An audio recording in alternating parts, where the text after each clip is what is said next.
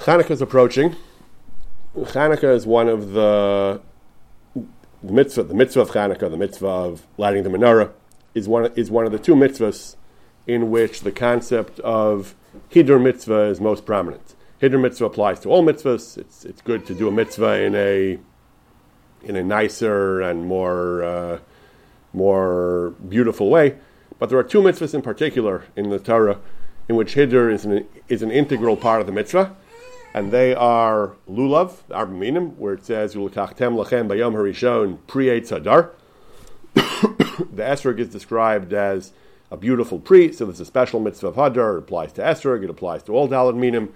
Certain types of hadar are ma'akevs, are even b'diavad you're not yotzei. Certain types of hadar are just l'chatchila.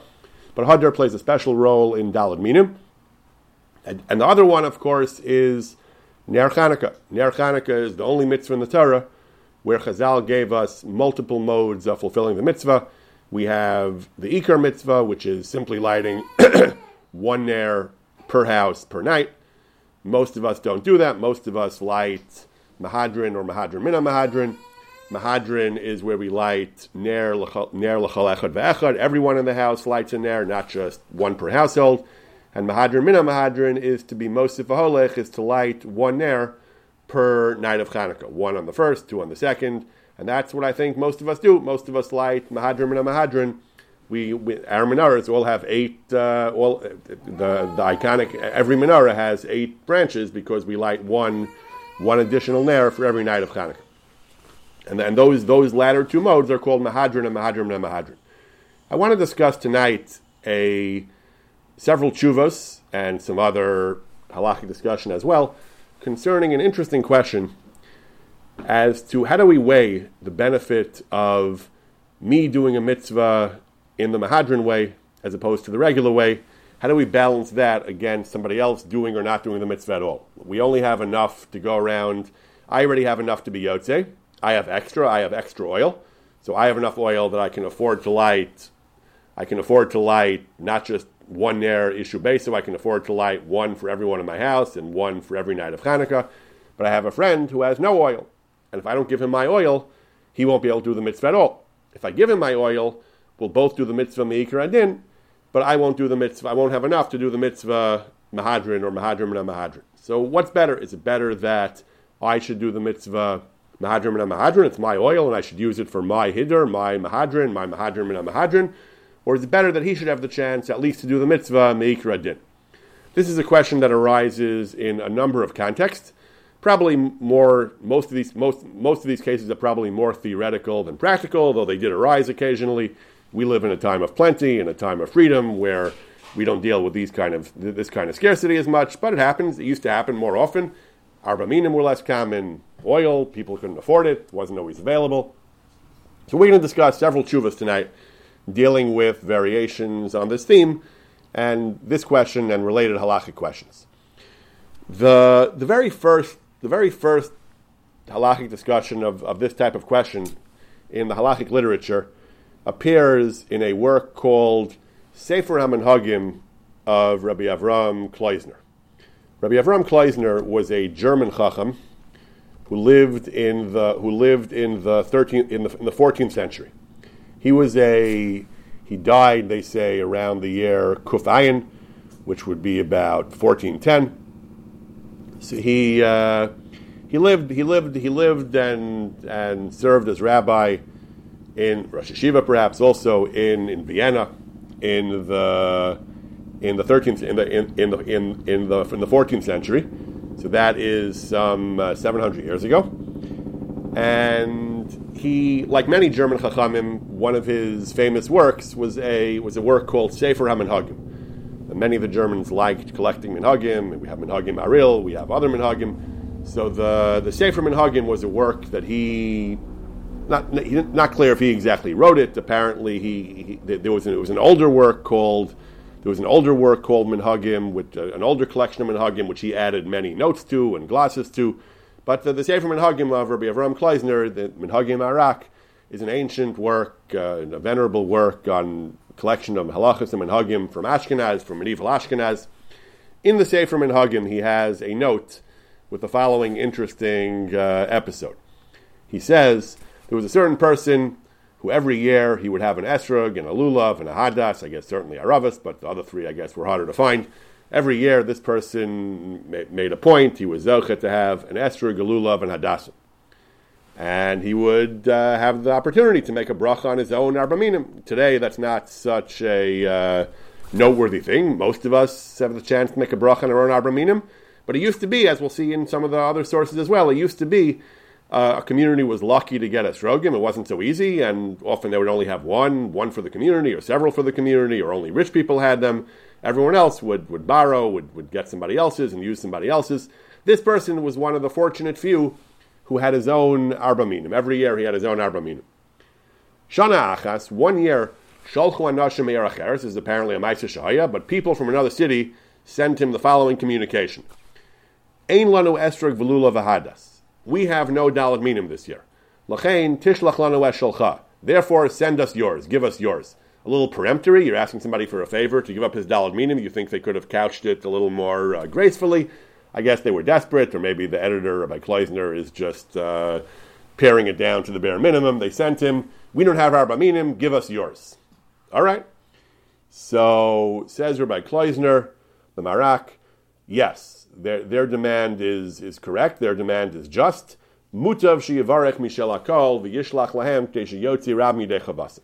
Better that he give up his lulav. He won't lose the mitzvah. There are others in his community that have a communal arba minim for him to use. He won't have the privilege of having his own personal set, so better he should forfeit this maila, this hiddur of having his own arba minim. Better he should give that up and be yotze with the communal esrog and lulav like everyone else, in order for the other community to be able to fulfill the mitzvah. He'll be mezakeh this entire other community with a chance to do the mitzvah. That is preferable. That is more pleasing in God's eyes than you having the mitzvah behidr. More pleasing than that is you're enabling the other community to be able to do the mitzvah. Rabbi, yes. Doesn't that imply that lachem is a hidor, and do we the requirement of ownership? So that's a good question. So Aaron's raising the question that we know that the pasuk says "Ul kachtem lachem bayom harishon," that you have to take an esrog. It has to be yours. Only the first day or the first 2 days. The other days you can borrow an esrog, but the first 2 days lachem has to be yours. And the Gemara actually makes it clear that is meikra din. That's daraisa. How do we square that? The question is with this idea that being yotze with an esrog of the kahal. So the answer is, I think, that we find this in many sources. We're not going to get into this in detail tonight, but we find in many sources, going back to the medieval period, they used to use communal esrogim, despite the fact that it has to be lachem, and the poskim explained it different ways. Some of them said that because everyone's a member of the community, they're like shutfim, they all have a share in the communal esrogim, or perhaps they would make a point of giving the esrog in turn to every member of the community as a gift, a matam maslahachzir, or an outright gift for him to be yotze. But the answer, I think, is yes. That simply borrowing an esrog is not sufficient, at least now on the first day. But the esrog shel kahal was an established practice, so that it was considered actually lachem. Either because you're a shutuf, and as a shutuf you are considered a part owner, or even more than part, perhaps. The understanding of the shutfus is that whenever you need it, it's yours, or because they actually gave it to all the shutfim in turn as a matana. But that, I think they did take care of making sure it was lachem. It wasn't considered entirely muhudr, partly for that very reason, partly because we're using kind of legal formalisms to get around lachem. It brings to mind mechiras chametz and other things. It's not really yours. We're just making it yours in a kind of legalistic maneuver. And some felt, I think, people weren't well versed in the dinim of lachem, so they wouldn't execute the kinyanim properly. So that is one of the reasons why the poskim encouraged people to have their own esrog and not to rely on the kahal. But mikra din, b'diavad, poskim were willing to consider the esrog shel kahal lachem, maybe not the most ideal lachem, but it was considered a form of lachem because they were part owners, or because the esrog was given to everyone in the community in turn. So this was the ruling of Rabbi Avram Kleisner, again, some 700 years ago. 650 years ago.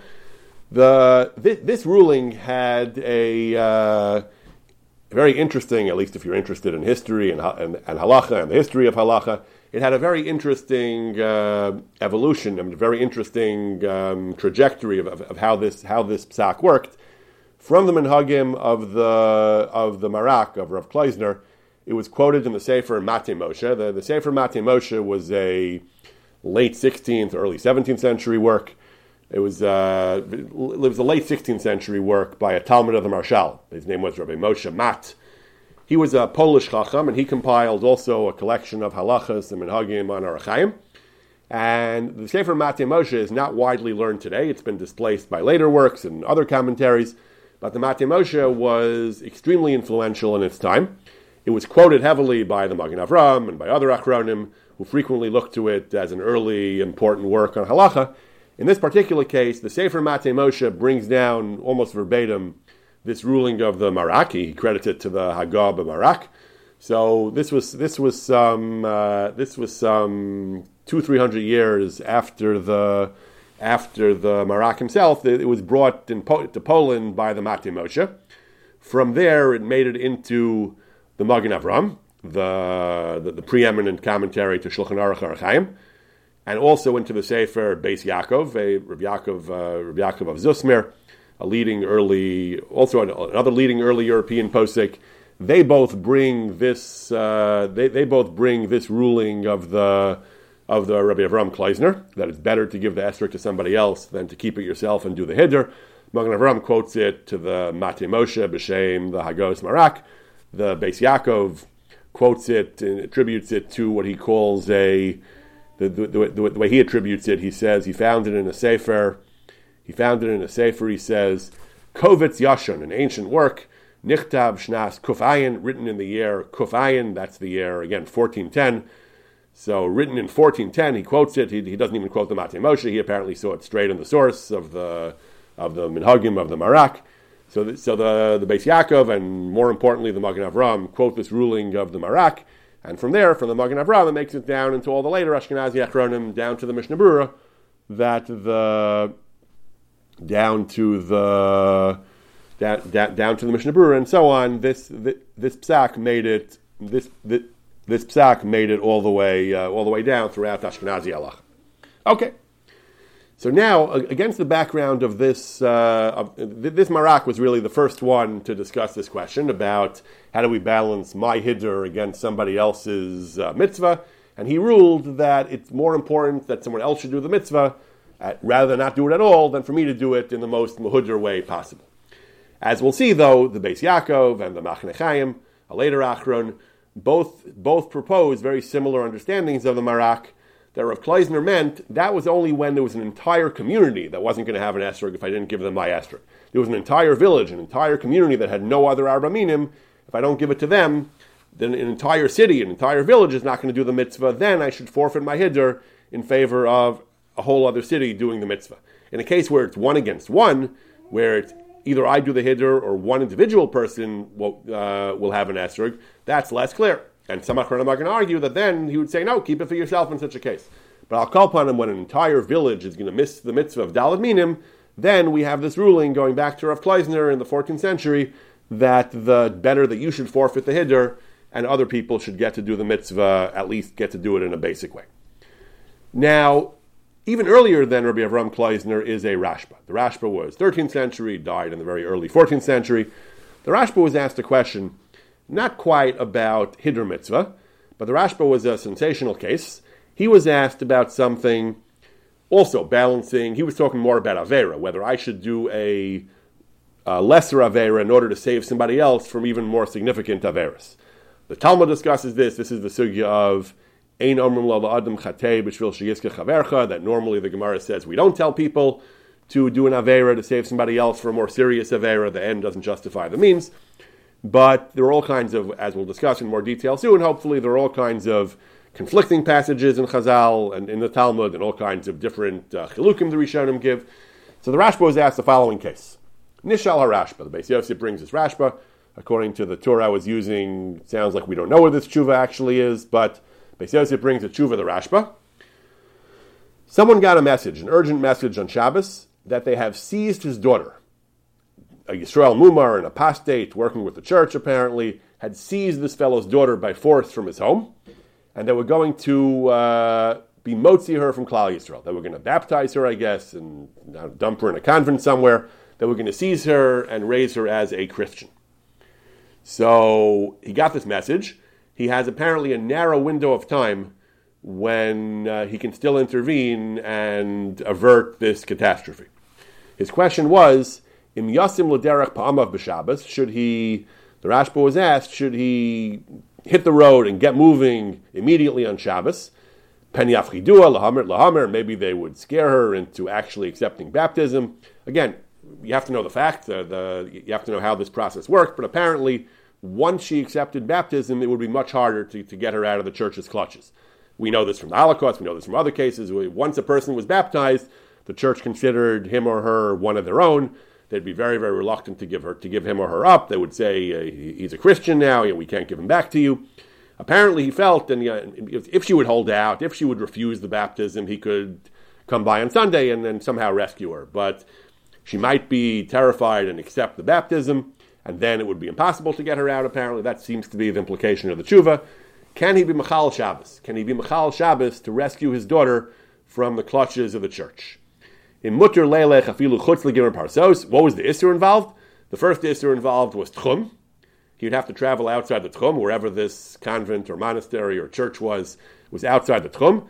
Not only was it outside the normal Tchum of 2,000 Amos, which is Drabanan, we paskin, it was even outside the extended Tchum of Gimel Parsos. 3 Parsos is Yud Beis Mil, is 12 mil. There is an opinion the Rashba brings that the Yud Beis Mil is Daraisa. There are major Rishonim who say that even if 2,000 Amos is Drabanan on Shabbos, but 12 mil is Daraisa.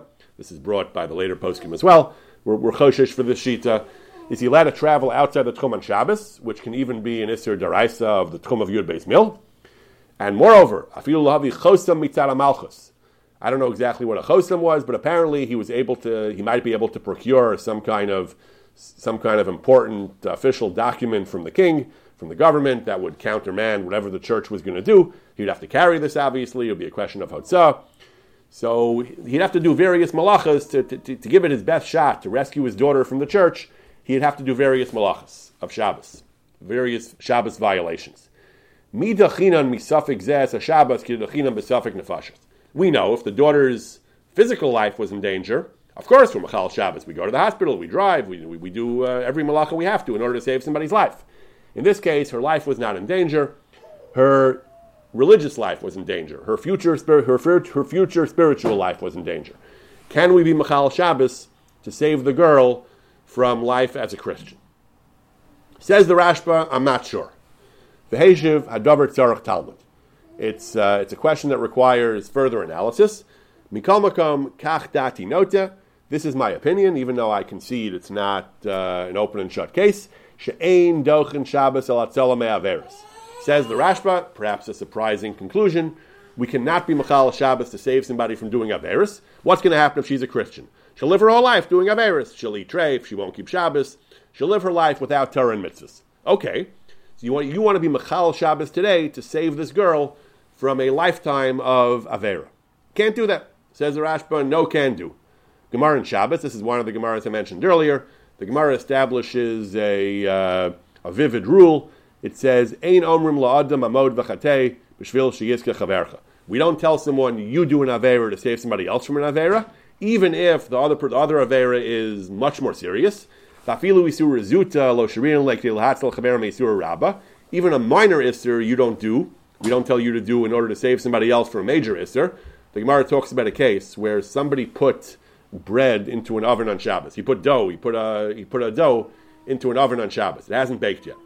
If you let it sit there for another hour, let's say, it'll bake, and then he'll be over the Chil Shabbos Daraisa of Opheh, of the Malacha of Bishul of Opheh on Shabbos.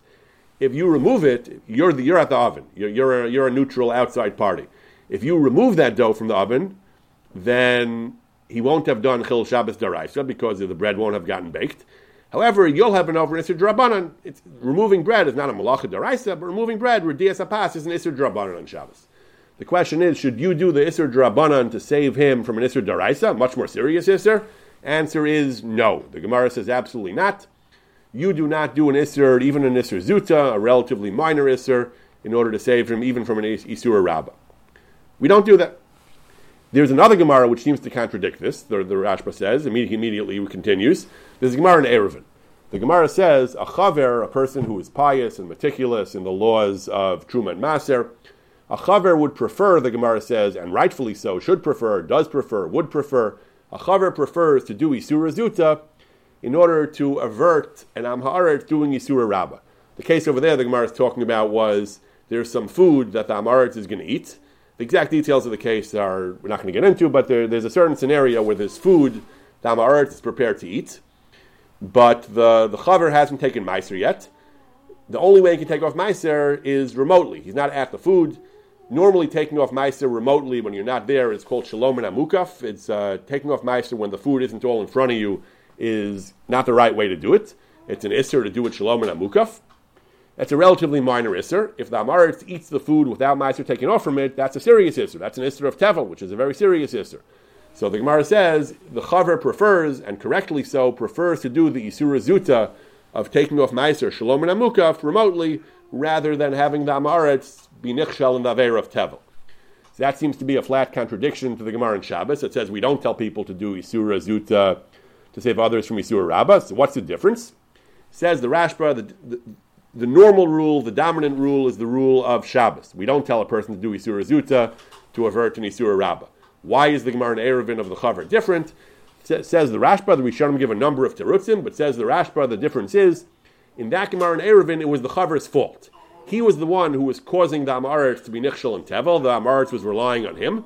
He was the one who caused the Am Ha'aretz to be put in this situation. So there, where the Am Ha'aretz's Isra will be his fault to a certain extent, there we say he should do an Isura Zuta to save somebody else from doing an Isura Rabbah, which he will have caused. But anytime it's not his fault that the person's doing the Isura Rabbah, we tell him, don't do even an Isura Zuta. It's not your job to do Averis to save other people from greater Averis. That's the Rashba's conclusion, and that's what he paskins, and therefore the Rashba says, he admits he's not sure, he reiterates that he's not sure, but he says, my understanding is that the Ika rule, the main rule is the rule of Shabbos. We don't tell a person to do even a minor Isser to save somebody else from a greater Isser.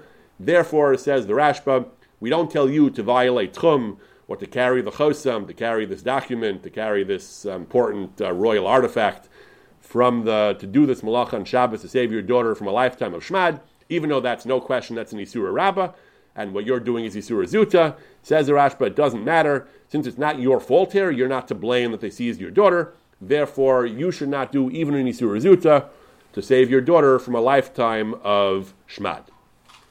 This psak, I dare say, sounds a little counterintuitive. Most of us probably would have suspected the answer should be otherwise. And the Beis Yosef, indeed, is not so happy with this Rashba. The Beis Yosef who brought the Rashba says, wait a second.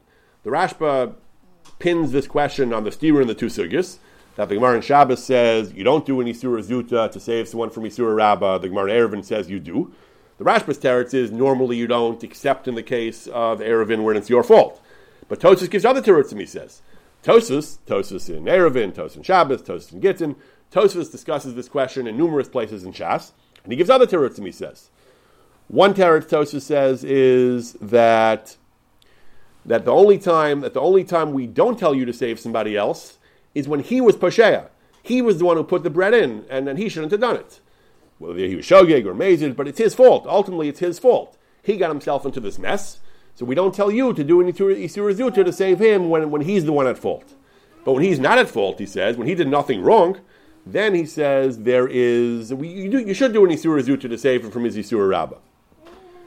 So he says the Beis Yosef, according to that approach, certainly here he says the girl did nothing wrong. The girl was seized from her home. It's not her fault, even though ideally she should give up her life rather than be baptized, or perhaps she should give up her life rather than become a Christian. But we can't reasonably expect everyone to do that. And this is not called Pasha. Maybe it's even Yavar Val Yaharig. It's not called Pasha, he says. So therefore, certainly according to that approach of Tosfos, you definitely could be Mechal Shabbos to save the girl. Tosfos has another approach. Tosfos has another approach that normally, closer to the Rashba, but that normally we don't do Isura Zuta to save somebody else from Isura Rabbah. But in a case where there is a certain type of Isura Rabbah, where there's a mitzvah Rabbah, where there's a great mitzvah that you're accomplishing, then you do Isura Zuta. And Tosfos brings the Gemara in Gittin. The Gemara says that there was an Eved who was who had a very tangled personal status. He was halfway an Eved and halfway a free man. He couldn't get married. He was basically an Agun, like an Aguna. He couldn't get married at all, because since he's halfway a free man, he's prohibited from marrying a shifcha, a maidservant, because a free man in halacha is not allowed to marry a shifcha. Since he was half an Eved, though, he was still half an Eved, he can't marry a Baskaran. He can't marry a normal Jew, because a normal Jew can't marry half an Eved. So because of his tangled personal status, he can't get married at all. And Pru Revu, the mitzvah of procreation, is a great, great mitzvah. Therefore, in order to do the mitzvah, we tell the master to free the Eved. Normally, freeing the Eved is aser. La'olam tavodu, there's a mitzvah to keep your Eved enslaved. We tell him it's worth violating your mitzvah in order to help the Eved with his great, great mitzvah of Pru Revu. What happened to Ein Omer L'Adim Chatei B'Shvil Sheyiskeh Chavercha? Says Tosfos, Pru Revu is a great, great mitzvah, and that for such an important mitzvah, we say that you should do a relatively minor ister in order to accomplish a mitzvah rab. Says Beis Yosef, according to that approach as well, stopping the girl from living life as a Christian, that's certainly a mitzvah rabba, he says. Ein lecha mitzvah rabba gedol mizu. Says Beis Yosef, according to these two approaches of Tosfos, either that we only don't do any surah zuta only when it's his fault, when it's the other person's fault that he's doing the avera rabba, or we say that otherwise we do, or according to the opinion that for a mitzvah rabba we always do, says the Beis Yosef, according to those approaches of Tosfos, then certainly we can and should tell the father to do whatever he has to do on Shabbos to save his daughter from the living life in Shmad as a Christian. Therefore, the Beis Yosef concludes that you should indeed tell him to Mechal Shabbos, even to Isra Daraisa. We tell him to do it because when faced with the consequence of her shmadding and living her whole life as being Mechal Shabbos, certainly we say what you're doing is only in Isura Zuta, one time Chil Shabbos, even if it's Chil Shabbos Daraisa, it's not so Zuta, but compared to the girl being Mechal Shabbos her whole life as a Christian, it certainly is Zuta. And it's not her fault, he says, and it's certainly a mitzvah rabbah to keep her as a Jew. And therefore, for all these reasons, the Beis Yosef says, he disagrees with the Rashba, and he says that a person should indeed be Mechal Shabbos to save the woman from lifetime, his own daughter, from a life as a Christian, from a life of Shmad. Shulchan Aruch paskins this way. Shulchan Aruch rules that, not like the Rashba, Shulchan Aruch rules that someone whose daughter is being seized by the church and they're going to baptize her and make her a Christian, mitzvah lasim l'derech pa'amav. The Rashba says he's not sure. Tzarech Talmud he says a couple of times, but he doesn't think you should. But Shulchan Aruch paskins it's a mitzvah to do it. Mitzvah to hit the road and do whatever you have to do, whatever you can do to rescue her, even outside Tchum Shabbos Daraisa. V'ilo bay, and if you don't want to, Beis Din goes through the If you're going to be from and say, I can't be Mechal Shabbos, Beis Din will make you. Beis Din will use the power that it has to force you to be Mechal Shabbos, because this is the halacha that Beis Yosef says. We have to do whatever it takes to rescue this girl. And the Mishnah Berurah says, Bito is Orcha de Milsa. That was the case, but it applies to anyone. Anyone who's in a position to save the girl should do so, he says. However, he says, again, if you read the Beis Yosef, this is because it's not her fault. One of the reasons of the Beis Yosef is because it's not her fault. She was seized from no fault of her own. And therefore, we say, even though there's a rule of Ein Omer L'Adim Chatei B'Shvil Sheyiskeh Chavercha, here, where it's not her fault, you should do it. Says the Mishnah Berurah.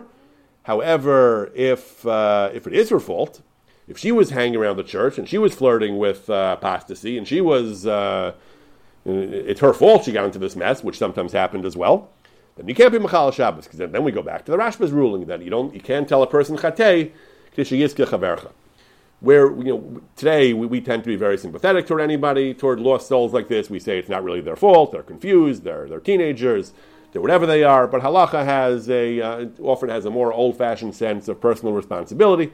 Certainly, if you're not going to be Mechal Shabbos, you can save her without Chil Shabbos. Of course, you should save her.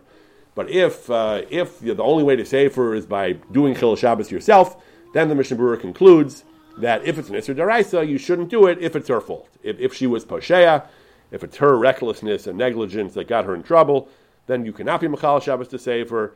But Isser D'Rabbanan, if you only have to do an Isser D'Rabbanan, then the Mishnah Berurah brings from the Aliyah Rabbah, you could be Mekel to do an Isser D'Rabbanan, like Tchum Shabbos D'Rabbanan, to save her, even if it is her fault.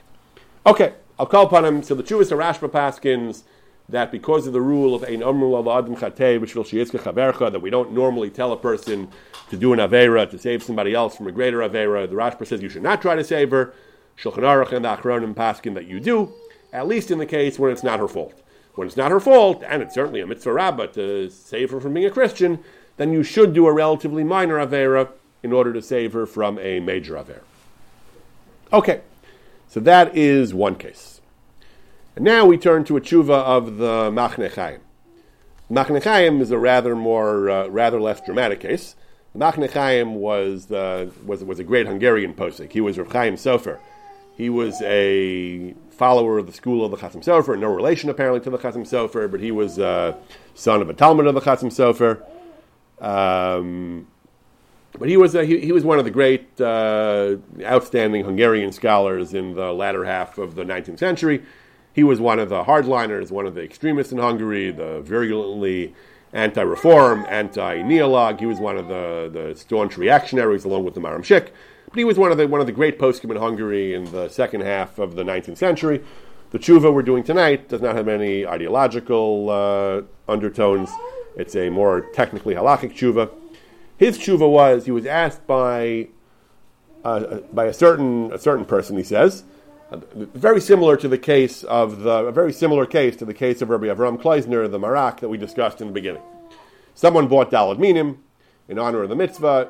Most people apparently relied on the communal esrog, and in honor of the mitzvah, he didn't want to have to do that. He wanted to do it more muhuder, to have his own Daled Minim, so he bought his own. Erev Yontif, his brother-in-law said, I don't have an esrog this year. In my region, there are no esrogim to be had for love or money, apparently. But we do have one esrog, he said, a very dubious esrog, a very b'diavad esrog. It's kosher rak al tzad hadochik. People point out, even the chinuch esrogim we have today, people often point out, my father always used to mention this to me, are often nicer than the esrogim they had in Europe. This was that kind of situation. His brother-in-law said, we have one esrog, and it's very dubious kashrus. That's all we have. Please give us yours. And you use the kahal. In your city there are other ones. So please use the kahals and give us yours. Very, very similar to the Matei Moshe's case. So the Baal Bayis asked, do I have to do that? He asked, am I allowed to do that? Do I have to do that? He said, maybe it's even a bizayon for the mitzvah. If I say, I don't need the mitzvah, here, take it. You can have the mitzvah. Is that respectful to a mitzvah to show that I just give it away to other people? Maybe it's even wrong.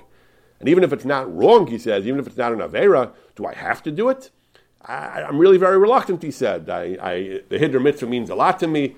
I was planning on being Mahadir and having my own Lulav and Esrog this year. Doesn't say if he did it every year his own, like the Matei Moshe's case or not, like the Marak's case or not. But he said, am I allowed to do it even? And even if I am allowed to do it, do I have to do it? I really don't want to do it. That's what he asked the Maram Shik, the Machne Chaim. Says the Machne Chaim. He divides this question into a number of variations. He says, first we'll discuss, let's say his brother-in-law had no esrog at all, not even one that was kosher al b'tzad hadochik. He had no kosher esrog at all. Are you mechuyev to give him your esrog?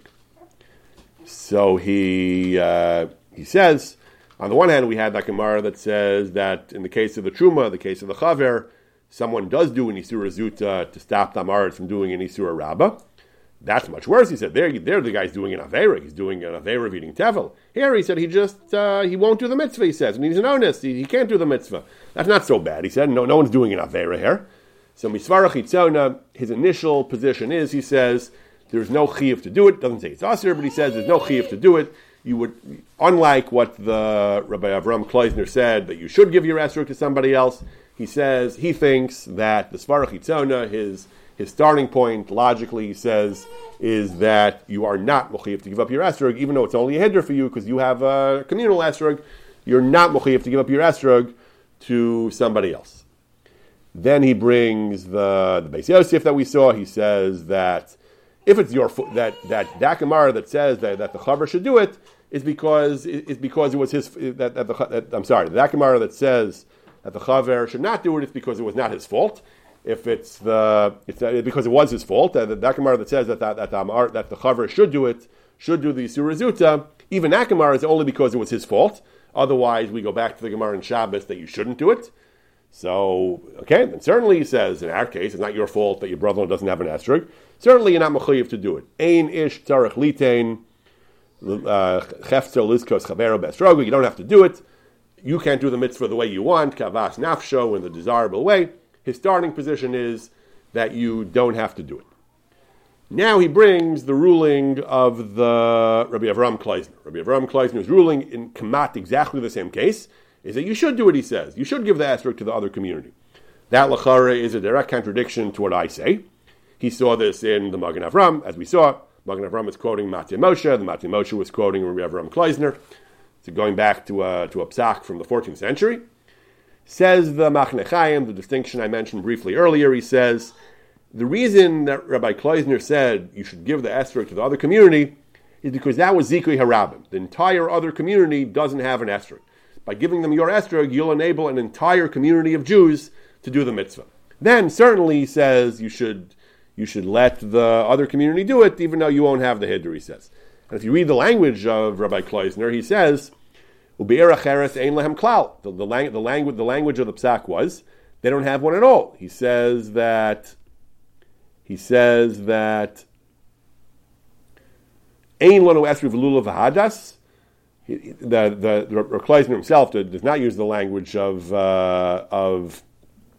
that was actually the Magen Avram's language. That was his paraphrase of the Matei Moshe. The original language of Rabbi Kleisner was Ein lanu esrog v'lulav v'hadas. We don't have one, which implied that they don't have any. The Magen Avram emphasizes that by saying Ein lahem klal. They don't have one at all. Says the Machne Chaim, that's the key point there. They don't have one at all. And therefore, by giving them yours, you're doing a tremendous thing. You're enabling an entire community to do the mitzvah. If it's just one against one, if your brother-in-law is by himself, he's not with another community. If it's just one, you or him, it's one against one. Even though for you it's only a hiddur, and for him it's meikra din. Says the Machne Chaim that then you should not give it to him. That's how he understands the Matei Moshe. He says that mitzvah derabim, like Tosfos says also not Tosfos. The Gemara says in various places, mitzvah derabim shiny. A mitzvah of a bunch of people is greater than a mitzvah of one, and therefore he says that his inclination is you do not have to give me your esrog. He doesn't say you can't, but he says you do not have to give me your esrog. Then he brings another ruling, and this takes us back to Chanukah. He brings another raya, apparently, that it's better to give up a hiddur in order to help somebody else, even a single person, do the mitzvah meikra din. His raya is from another Magen Avram in Hilchos Chanukah. The Magen Avram says, mentioned this point briefly in the introduction, he says, Im yesh lo shemen b'tzimtzum. You have exactly enough oil for your menorah. Your friend has no oil. So if you light b'tzimtzum, all eight neros of Chanukah, all 36 neros, if you light everything, you'll have mahadrim and a mahadrin every night of Chanukah, but your friend will have no ner Chanukah.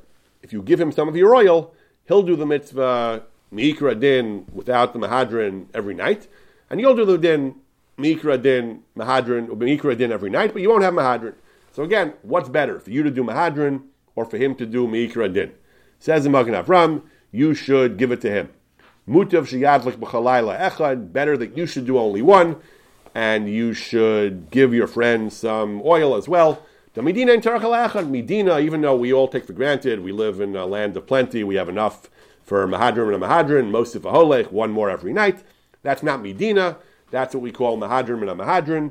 And Medina, you only need one. So better, the Magen Avram takes for granted, similar to the Rabbi Avram Kleisner, the Matei Moshe, similar to the Din of Lulav. Better that you should give up Mahadrin and enable him to do the Ikra Din, Says the Machne Chaim, l'chara, that goes against what I said as well, because there again we see even a single, an individual, a yachid, enabling even one person to do the mitzvah is more important than me doing the hiddur. Says the Machne Chaim, it's also not a raya. That's also not comparable, he says, because he says, over there he says, the ner that you're lighting is very muhudr. It's a beautiful ner, it's perfect. It's in the quantity, he says. You're not lighting more neros, he says. In that way, you're not doing the mahadrin, he says. But the ner that you're lighting qualitatively is a very nice ner. He says, but esrog, where you're going to have an inferior esrog, you're going to use the communal esrog, even though you're yotze, it's not the hiddur. You're not going to have the nanuim. He says you're not going to be able to shake the lulav during halal properly. You can shake it afterwards, but you're not going to be able to do it during halal like chazal or masakin. There he says qualitatively the mitzvah will be less. You're yotze, but qualitatively it's a lesser mitzvah. Therefore, he says that he's inclined to stick to his guns. He says that you're not mechuyev to send it, and you are, and that's how he ends. That's how he ends as he begins, that you're not mechuyev to send it. The case of Rabbi Avram Kleisner is different because there, he says you should send it because there you're being mezaka an entire community, not just one person.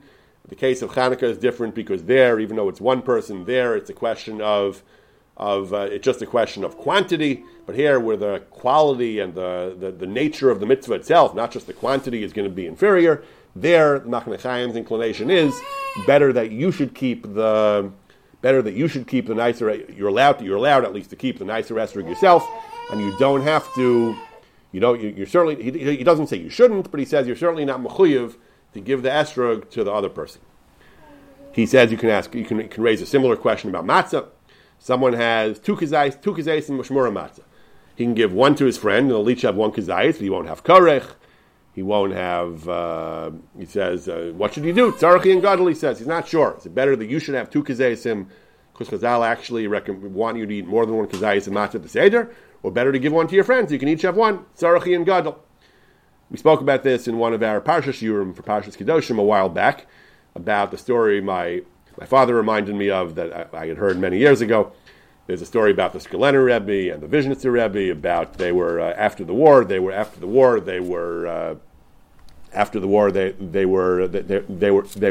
baking matzahs in a DP camp in Chernowitz in Bukovina. So they somehow managed to bake some matzahs. They had a very limited quantity of shmura matzah. So the Skulener Rebbe was giving 3 matzahs to every person. He had enough for everyone to have 3, but he wasn't giving anything more than 3. There are different versions of the story with different numbers, but in one version of the story, he was giving everyone 3 matzahs. A week before Pesach, Rav Moshe Hager, the son of the Seret Vizhnitzer Rebbe, came to pick up matzahs for his father, the Seret Vizhnitzer Rebbe, Rav Baruch Hager. He got 3 matzahs. He told the Skulener Rebbe, I know you said you're only giving 3. My father says he must have 6. My father wants 6. Skulener Rebbe wasn't thrilled about this, but he said, okay, the Rebbe is demanding, the Seret Vizhnitzer is demanding 6. He gave him 6. So I guess he was a little puzzled by this. It seemed rather greedy and demanding, but the Rebbe asked for it, so he deferred to the Rebbe, the other Rebbe. The day before Pesach, the son of the Seret Vizhnitzer Rebbe returned to the Skulener Rebbe and says that I'm giving you back 3 matzahs. He says, why? I thought your father wanted 6. He says, my father wants to know, did you keep any matzahs for yourself? He said, no, I didn't. The Skulener Rebbe said, I gave them all away. How can I keep matzahs when so many other people need? My father knew what you were going to do, he said, and that's why he took 6. So he can have 3 to give you back right before Pesach, so you can have 3 as well. So the question is, again, nobody is going to fail to admire the Skulener Rebbe's selflessness and devotion to Klal Yisrael. The question is, what is the halacha? Is a person really supposed to give up his own mitzvah so other people can do a mitzvah? The answer generally is no, you're not supposed to. You certainly don't have to. Could be you're not even supposed to. That Chayacha Kodman, in Ruchnius as well, Pashtus, that a person is supposed to do the mitzvah himself rather than give it to somebody else. And the Machaneh Chaim is going so far as to say, even if it's only your hiddur and it's somebody else's ikar adin, someone else is not going to do the mitzvah at all, you should still keep it for yourself. Unless, he says, it's a question of a whole community that's not going to do the mitzvah, then we have Rabbi Avram Kleisner's psak, or it's a question where your mitzvah will be fine in quality, just you won't have the quantity quite as much. Maybe that's a little bit like, well, the matzah case, he'll have no matzahs for himself. When it's a question of quantity, then he says, like the Chanukah case, then you can give the oil to somebody else, when you'll have at least one beautiful ner, even though you won't have the number of mahadrin. But in a case where your mitzvah will be less muhudr, qualitatively less muhudr, like you'll have less of an esrog, a communal esrog instead of a personal esrog, then you don't have to give it to somebody else, he says, even if the other person won't be yotzei at all. In the very last line of the tshuva, he says, you're not mechuyev, he says. If you want to send it to him, he says, you're worried about bizayin for the mitzvah, you could, he says, at least if you send it before the zman of the mitzvah. If you send it Erev Yantif, before the mitzvah kicks in, then it doesn't look like a bizayin mitzvah to send it away. He implies that if you would want to send it away on Yom Tov, that would be more of a problem. That might be more of a mitzvah because the chiyuv mitzvah is already there and you're biyadayim sending it away. And practically, if you could really send it back and forth on Yantif, you could just get it back on Yantif also. If that was really an eitzah, maybe there's only enough time to send it one direction on Yantif. But if you send it before Yantif, he said it's not a bizayon for the mitzvah. So if you want to send it, he says, you're allowed to do it. But chiyuv, you're definitely not mechuyev to, he says. So the Machne Chaim takes the striking position that you're not mechuyev to, that your hiddur can take precedence over someone else's being yotzei, the Ikar Adin. Similar position is proposed in the Beis Yaakov. The Beis Yaakov was an earlier Akron, a couple hundred years earlier. He was asked about a shaila about a talis. He says that Ruvain lives in a village. Somehow he doesn't have a talis right now. Levi does have a talis. Ruvain wants Levi's talis. Again, I'm not sure how close they were, what the logistics were here. Why can't they both use the talis one after another? Somehow, if Levi gave up his talis to Ruvain, then Levi wouldn't have a talis. But Levi has Shimon, his relative, who has two talisim.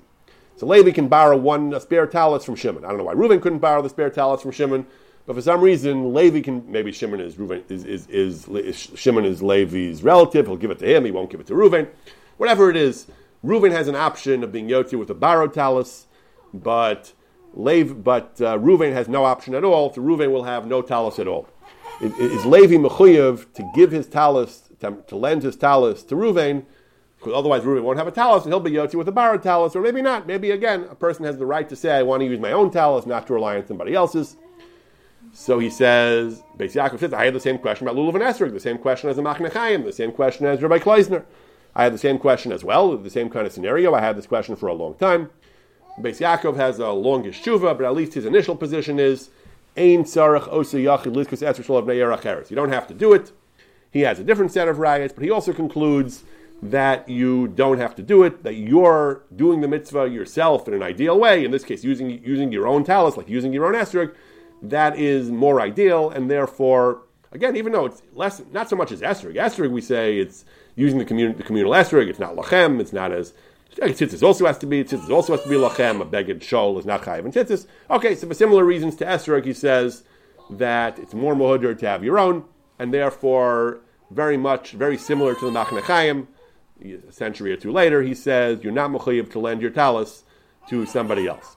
What about the ruling of Rabbi Avram Kleisner? What about his ruling that you should give your esrog to the people who want it because they don't have an esrog at all? He says the same chiluk as the Machne Chaim. Nearly, mitzvah derabim liyachid, almost identical to he preempted the Machne Chaim. Mitzvah derabim is much different, he says.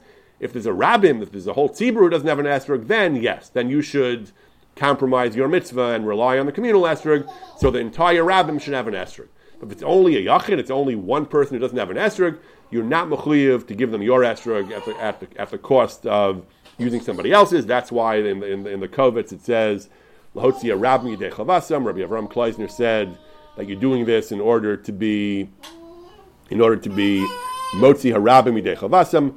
The Machne Chaim was medayik from the language of the Magen Avram, Ein Lehem Klal, the whole city doesn't have one. Rabbi Beis Yaakov was medayik from the language Shiyotzi Rabbi Yidei Chavasim. You're doing this in order for a rabbim, for a whole tzibur to be yotzei. But if it's just one against one, very, very similar to the Machne Chaim, he says that mitzvah derabim shining. Yeah, we know mitzvah derabim is a different kettle of fish, he says. So he comes out with a very similar position. And therefore, at least in the starting point of the tshuva, he says, we're not going to get into the rest of the tshuva, at least in the starting point of the tshuva, he says that it's only for a yachid, you're not mechuyev to give your talis to somebody else. I believe that there is a shita that disagrees, that understands Rabbi Avram Kleisner to say that you should always give your esrog to somebody else. I didn't have a chance to prepare that view. Maybe if I get a chance to look it up, maybe we'll cover that in another week. But in the meantime, this is the position of the Machne Chaim and the Beis Yaakov and the Machne Chaim, that your hiddur mitzvah, at least if it's a qualitative hiddur mitzvah as opposed to a quantitative hiddur mitzvah, takes precedence over somebody else doing the mitzvah meikra adin. Unless it's a rabbim, then you should enable the rabbim to do the mitzvah even at the cost of compromising the quality of your own mitzvah. Just close tonight with one final discussion of this question. This is a very interesting question in Hilchos Mezuzah by the Das Kedoshim. The Das Kedoshim was Rabbi Avram Warman of Bachach, one of the Gedolei Hadar of the 19th century, author of the Eshel Avram, not the Pri Megadim, the Eshel Avram, the other Eshel Avram on Arachayim, the Kesef Kedoshim on Choshen Mishpat, the Das Kedoshim on Yeridea, the Ezer Mikodesh and Avan Ezer. He was looked up to by the other Gedolim in Europe as one of the Ziknei Hadar, one of the greatest poskim of his dar. So he has in his work on mezuzah, in his Das Kedoshim on mezuzah, he says, what happens, this is an interesting sociological point, he says, what happens if you have a mezuzah on a room which is potter, but you put it there as a good luck charm? People believe that mezuzah has shmira. Chazal indicate that mezuzah provides protection for certain rooms. So apparently it was a custom back then, and today as well, in certain circles, to put mezuzahs even in places where the halacha does not require them, just as because they mystically provide shmira. Some poskim disagree with this. Rambam has famous language. Maybe we'll discuss this in detail in another week. Very critical of those who treat mezuzahs as a good luck charm. Contemporary Israeli poskim discuss: can you hang a mezuzah from your rear view mirror? Can you put a mezuzah with your dog tags to protect you? Some poskim, halachically minded poskim, ridicule the idea of using a mezuzah to provide shmira outside its format of kiyum mitzvah. But anyway, the Das Kedoshim tells us 150 years ago, he says, there were people who used to use mezuzahs even when there's no chiyuv. They would put it up anyway just to provide shmira. So what happens if a person does that and someone else doesn't have a mezuzah and needs one for a room that's chayav mikra din? So he says, the right thing to do is to give it to him, he says, to lend it to him. If he needs one for halachic purposes, for a chiyuv, and you want one only for a shmira, he says, it's more important to give it to him to do the mitzvah than it is for you to have a talisman on your door. And then he says the same thing we find in the Achronim, going back to Rabbi Avram Kleisner, the Mati Moshe, the Magen Avram. The Achronim say that in Esrog, you should give up your Hiddur mitzvah for someone else to do the mitzvah meikra din. Again, this is even less than Hiddur. This is just a question of Shmira, but the same idea, he says, if you want one for reasons that are short of Chiyuv mitzvah and someone else wants one meikra din to be yotzei the mitzvah, God would be happier, God prefers that you give it to him and not keep it for your Shmira or for your Hiddur mitzvah. On a variation of this question, he says, if you have a mezuzah on a door that's potter, anyone who's consulted with a Rav HaMezuzah will eventually run into this. There are certain doorways where there's a suffix, you put up a mezuzah misafek without a bracha. So if you have a mezuzah on a place where there's a suffix, for example, there's a machlokes, he brings a famous machlokes, Rambam and the Rosh, Katan va'arach. The halach is a space needs a mezuzah if it's 4 by 4 amos, 6 to 8 feet by 6 to 8 feet. What if it has the requisite area, but one side is less than 4 amos and one side is more? It's long and narrow. Machlokes Rishonim. We put up a mezuzah misafek, but we put it up misafek, but it's a suffix. So now what should you do? Should you put up a mezuzah? If you have such a room that needs a mezuzah misafek, and your friend has a room that needs a mezuzah b'taras vadai, so what's preferred? Should you keep the mezuzah to fulfill your suffix chiyuv, or should you give it to him for his vadai chiyuv? So he brings Tosfos. Tosfos says that the only time, we mentioned earlier, the only time we tell someone not to do even a small avera to save somebody from a big avera is only if it's your friend's fault that he was pasheya. So here, your friend wasn't pasheya. So we do tell you to do a small avera to save him from a big avera. Better that you should violate a suffix chiyuv mezuzah than your friend, who, through no fault of his own, should violate a vadai mitzvah. Even according to Tosfos' other terrors, only mitzvah derabim do we tell you to do a chait for him.